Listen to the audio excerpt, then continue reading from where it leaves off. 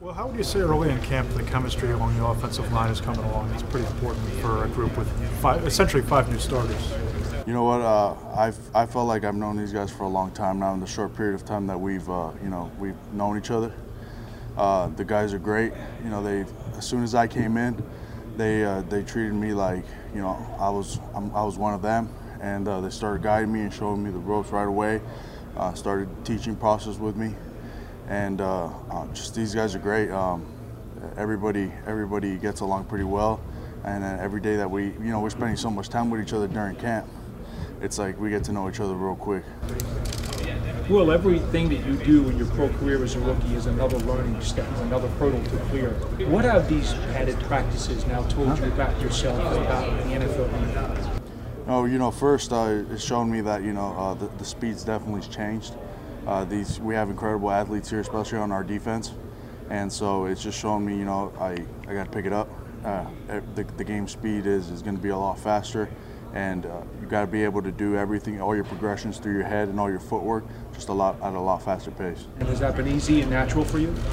Yeah, I mean, we're getting adapted to it, and then with all the vets giving me pointers here and there, it's definitely became an easier process than I thought. But yeah, definitely been easy. How would you assess your first few days? Do you feel more comfortable heading into this week, knowing that you have it in your belt? Oh, for sure. As soon as we got the pads on and I got a feel for everything that we have to do, all the technique we've been working on since OTAs, and then I got a feel for it, what it's like, going up against these guys with pads on. It wasn't too much of a different transition, and I was able to get it down. And then, like I said, these vets are helping me out every single play, so it makes it that much easier. With so many new faces on the offensive line, is there any short-term goals that the line is talking about that you may have, besides obviously getting day-by-day chemistry improved? Yeah, there's a lot of specific technical things that that we try to get better with every day, and then that they point out that I need to work on. But overall is communicating throughout the whole line and being on the same page. That's the main goal, and then that's the short-term goal every single play too. Will, talk about going against Snacks every day. What type of opponent is he? How difficult is it to play against him?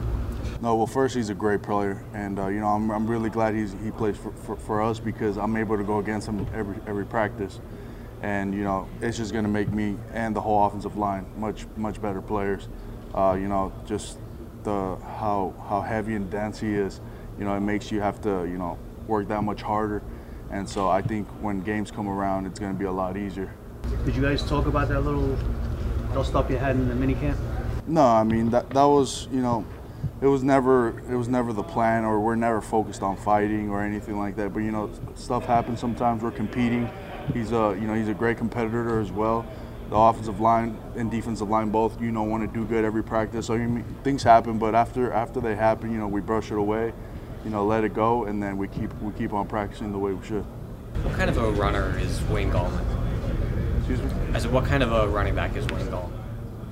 He's a great running back. I think all the running backs we have are really good. They all have done they all had a special play within the last few days of padded practice, and it just makes me feel really excited for our running back group.